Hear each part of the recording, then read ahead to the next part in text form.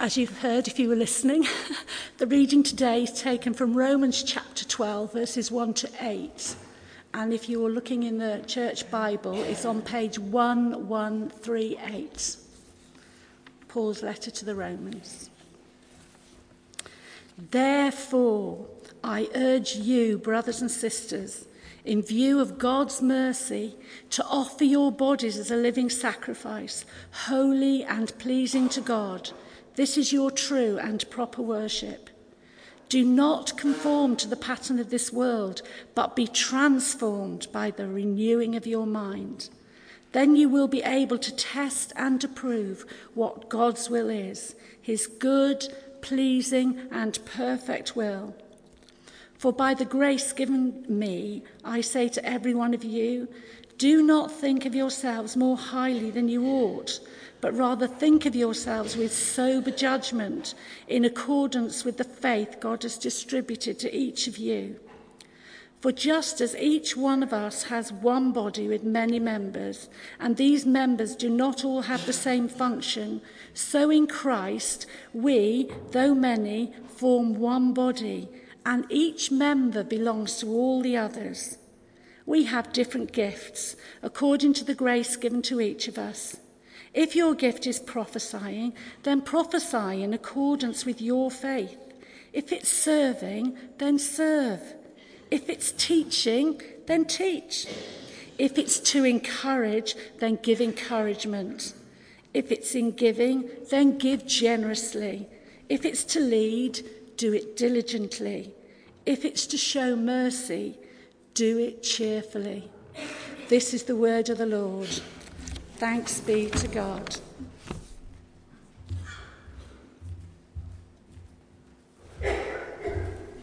Hello again.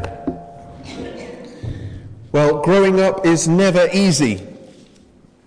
We know that because you hold on to what you were and you worry about what's to come. Well, this week in church we held the Oak Meadow School Leavers service in which we marked the fact that Year 6 are moving on to a new chapter in their lives, a new school. And it was a great celebration. One of the most meaningful parts was a PowerPoint presentation about the favourite Year 6 memories of their time at Oak Meadow. Not one of their memories was about academic achievement, progress, or levels. They didn't get a mention. None of the memories spoke of enjoyment of a particular subject. You'll not be surprised to hear, I'm sure. It was all quite striking. Instead, they spoke of funny or memorable events. Rude noises in PE got a mention, as did getting in trouble at Year 5 camp. It just shows, actually, I found it really interesting. All the focus on achievement these days, actually, it was the experiences the children had. And I'm sure we can all take heart in that. Please, teachers, take heart from that. But as we each grow up, we take with us valuable experiences, and we take with us those relationships that matter, that count. Today in our sermon series, as you've heard, we're thinking about discipleship again, but we're thinking about the need to grow up, moving on to maturity as followers, disciples of Jesus. And we're going to do this with the help of Paul's letter to the church in Rome. The extract that Joan read for us, we're going to look at. And in that extract, that whole passage, the paragraph that follows, is answering like an imaginary question for Paul. So Paul's saying, well, if you'd have asked this question, this would be my answer. And the question is this: in response to God's mercy shown to us, how should we live? How do we press on into Christian living? How do we take our share, Paul, of responsibility for growth in faith? How do we mature? How do we grow up? And so Paul is essentially giving the Roman Christians a sackful of practical advice. And we're going to look at 4 key aspects of this practical advice to enable us all to continue to grow up and move on to maturity. So the starting point then, and we've hinted at this already in the service today, is, of course, this: in view of God's mercy. And if you've got the Bible open in front of you, you'll see that in chapter 12 of Romans, verse 1. In view of God's mercy. As Christians, all we are and all that we do must be in response to all that God has done for us in Jesus. Here Paul is referring to the mercy that he's highlighted in the verses, in the paragraphs leading up to the part that we are looking at today. He's been exploring what mercy looks like, what God's mercy is actually like. And so he makes this point. As Christians, our obedience, the lives we live, every thought and every action and every word is in response to all that God has done for us. Our basic motive in everything is gratitude for God's overwhelming goodness towards us. Everything we're about, the whole of our lives are centered around, are motivated by God's mercy. This means then that the path to maturity is walked by responding to God's loving mercy, not simply through a desire to better ourselves through moral superiority or legalistic control. Not that Christians do any of that, of course, least of all any of us in Christchurch, Bayston Hill. Instead, we grow up as Christians simply by living out our daily response to God's grace. So then, in every bit of life, the good, the bad, and the ugly, our responses, our behaviour, our thoughts can all flow out of God's amazing love shown to us in Jesus. What we say and do at the family barbecue, in the stressful meeting, in the shop, at the gym, in the lounge, in the bedroom, on the telephone, can all be a response to God's mercy. But of course, for this to happen, we need to have had an experience of God's mercy in Christ. We need to know the difference that mercy makes. We need to allow it to transform our hearts and our minds. I love the musical Les Miserables. When I was, one of the teachers who was at sixth form college, when I was at sixth form college, used to give me a lift because he lived 2 doors away from us, and he used to give me a lift to sixth form college every day. And every day we had to listen to Les Miserables in the car. Because about then it had just come out, and he went to see it every other week, it seemed like, in London. But anyway, but he loved it, and I came to love it, and I really appreciated it. Not at 8 o'clock in the morning, I have to say, but anyway. But it was a lovely thing, and I really began to like it a lot. But in the musical, when Valjean is caught fleeing with the bishop's stolen silver, the bishop vouches for Valjean and actually gives him more valuable still. He tells him, actually, you've left the most valuable behind, and he tells him to have it. So as it's one of my favourite parts of the musical, let's watch it. I'm going to turn the lights off, and then we're going to watch it. What an act of mercy that is. And so the mercy Valjean experiences changes his life, and he vows this, that a new story must begin, one in which he lives in view of God's mercy, the mercy he's received.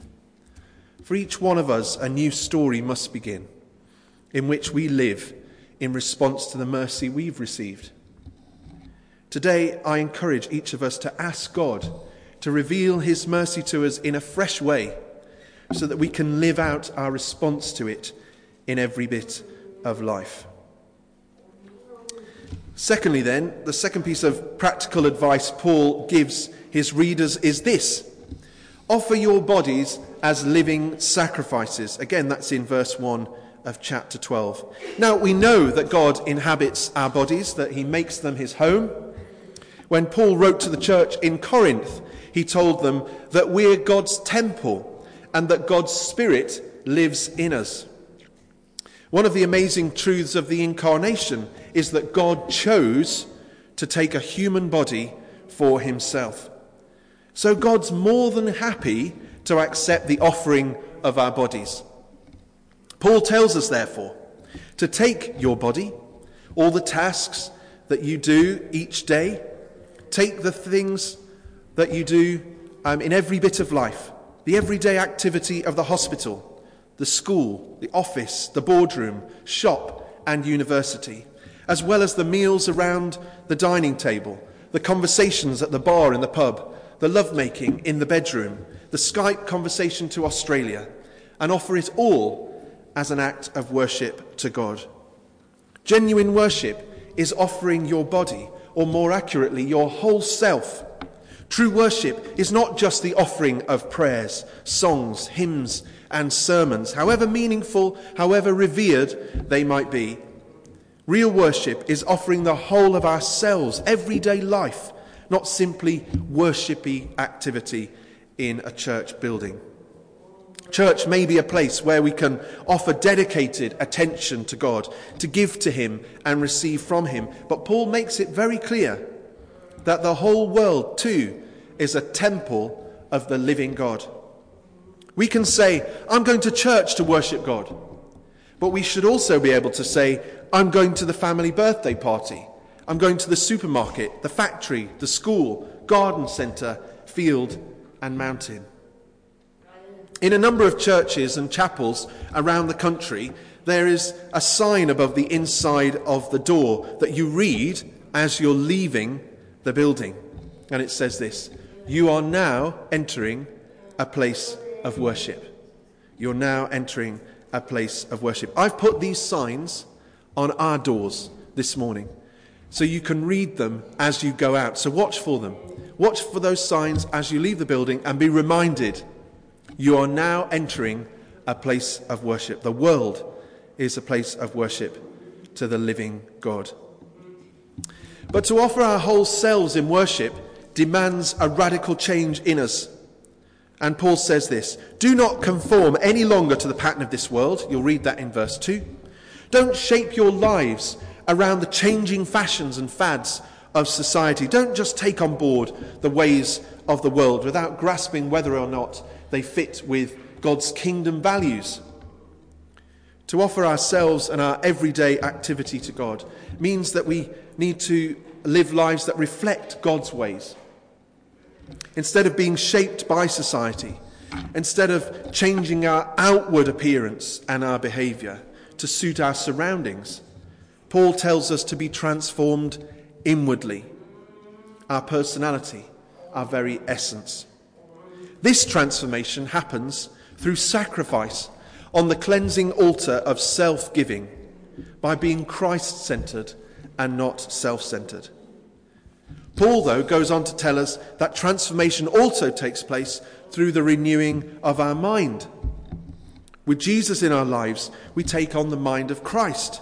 Our minds are made new as we're being made into a new creation. And then our character changes because we've had a change of our thinking and our minds are renewed. And so we're to offer our whole selves as living sacrifices. This is a pleasing act of worship to God.